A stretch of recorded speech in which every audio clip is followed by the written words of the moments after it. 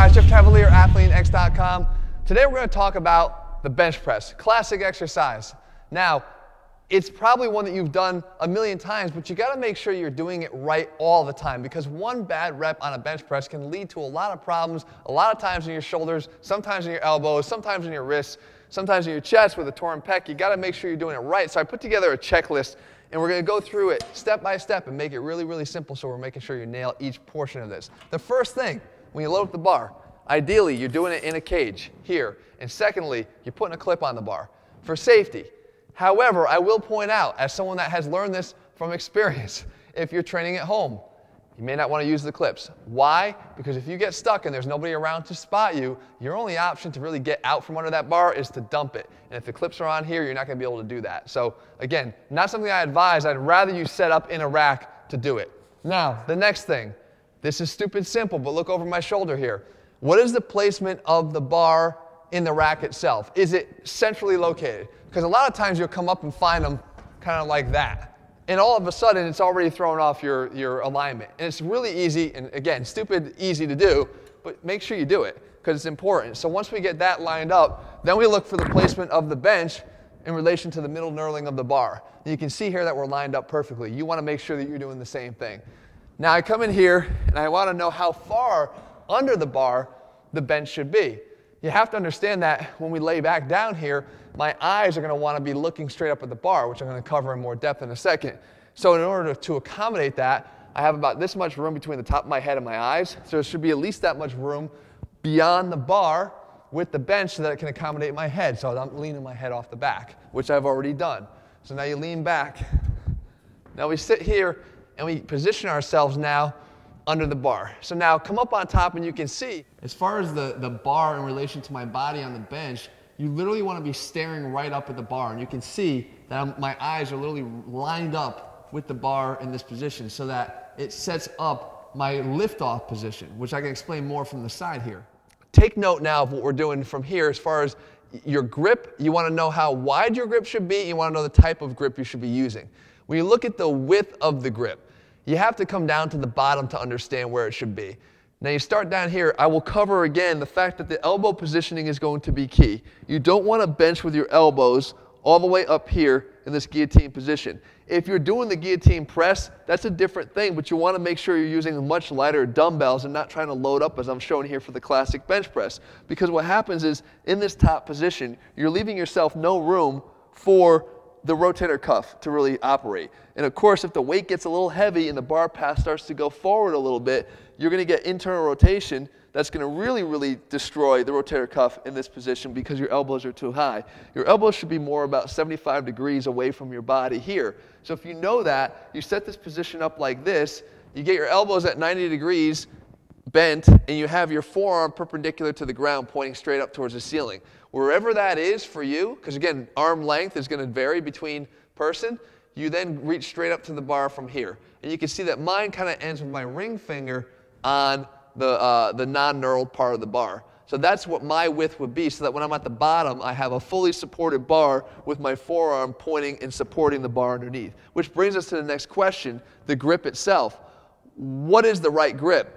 There's a thumbless grip that some people will use because they want to look cool when they do it, and that's all set. But what happens if the bar slips out of your hands forward? You're in trouble. So what you want to do is you always want to have your thumb wrapped around the bar, but how you approach the bar is really important for getting that right. If I come down, which a lot of times people will do, they'll come this way. Okay, I just said my ring finger is where I need to be.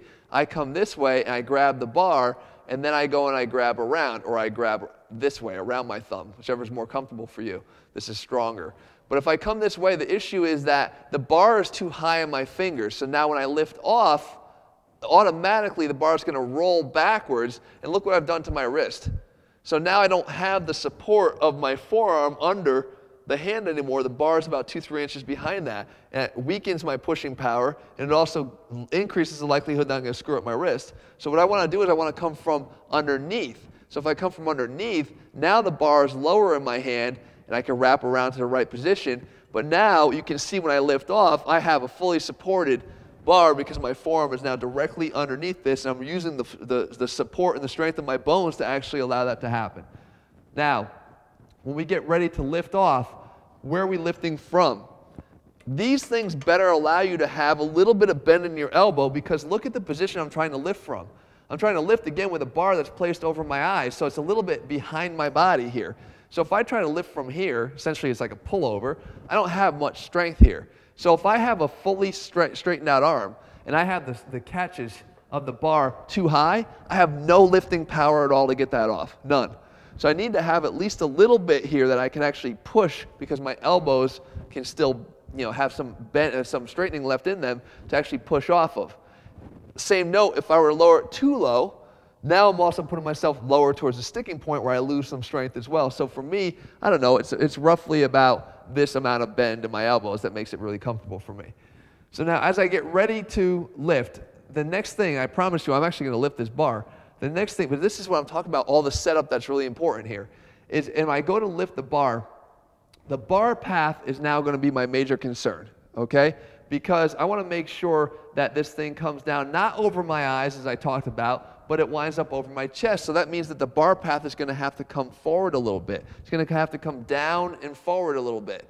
Again, if I have my elbows high and I hit the bar path right, that's even worse, because now I'm really internally rotating the shoulders. That's how you blow an AC joint. That's how I get this shoulder on my other side here. You can see that it's always sticking up for the rest of my life, because I actually popped my AC joint on my left shoulder. I got down to the bottom of a rep. My bar path was good, but my elbows were too high. The internal rotation popped down, and the AC joint was popped. So you want to make sure you got elbow positioning and bar path properly lined up. So, and again, with the bar path, we're targeting the chest. The lift off is going to be straight up, get it over your shoulders, and then move it down.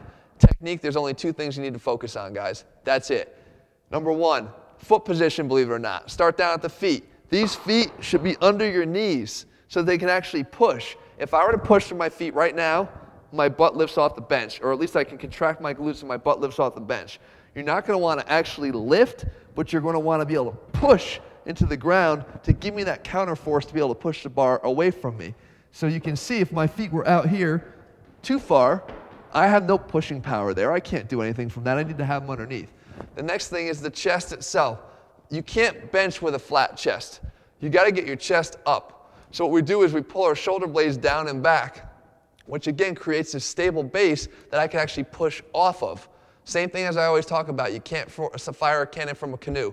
You don't want to try to jump from a canoe or jump from sand. You want to jump from a hard surface. You want to be able to press from a firm surface on the other side. So we pull that together. And then lastly, we tighten the abs. Just make sure that you have a good tightening of your core, because you don't want to have any of these leaks, energy leaks throughout the entire body here. Press through the feet, press through the back, tighten the core, lift off, up overhead, right here. Grip is good. Feels nice and simple. It is simple. It's 135 pounds. But the idea is I'm right here. Now I'm going to lower it down to the chest from here. And again, from here, I'm going to just push back up and up strong. Okay? Again. And again. I mean, super simple, because I'm squeezing the glutes, pushing through the floor, all the things I told you to do. And then when we go back to racket, again, don't try to rack it in one fell swoop from here and up and try to rack it. Try to come up to the top. Once you're there, let your arms go back, engage the rack, bend it straight back down. All right? So guys, it's not that it's the most complicated lift that you're going to do, because again, you've probably done it a bunch of times, but it's the fact that it's one of the most dangerous exercises to do, because there's so many places that you can go wrong. And having injured my shoulder already doing it, and seeing other guys injure themselves doing this lift, and God forbid drop the bar on themselves, you need to know what you're doing. And if you have a routine and a checklist that you follow each time, it can go really quick. Mentally, you're going to blow through that, and you know exactly what to do, but at least you've mastered this. All right? Guys, put the science back in strength, because it's important. All these angles and all these little details, they do matter. They matter to not only your performance staying safe in the gym, but more importantly, to the gains that you see from doing the lift. If you do it right, you're going to see that your performance on this lift will go right through the roof. As a matter of fact, maybe you're missing some of these points. When you do what I just said, you might see your bench press increase by a lot of weight in just a short period of time. Guys, if you're looking for a complete step-by-step training program that doesn't overlook the little things because they all matter, head to AthleanX.com and get our AthleanX training program. In the meantime, if you found this video helpful, I know it's comprehensive, but it's worth it. Leave your comments and thumbs up below, and I'll be back again in just a few days to do the videos that you want me to cover. Tell me what else you want me to cover. If you want me to break down another lift, I'll do that as well. All right, guys, see you.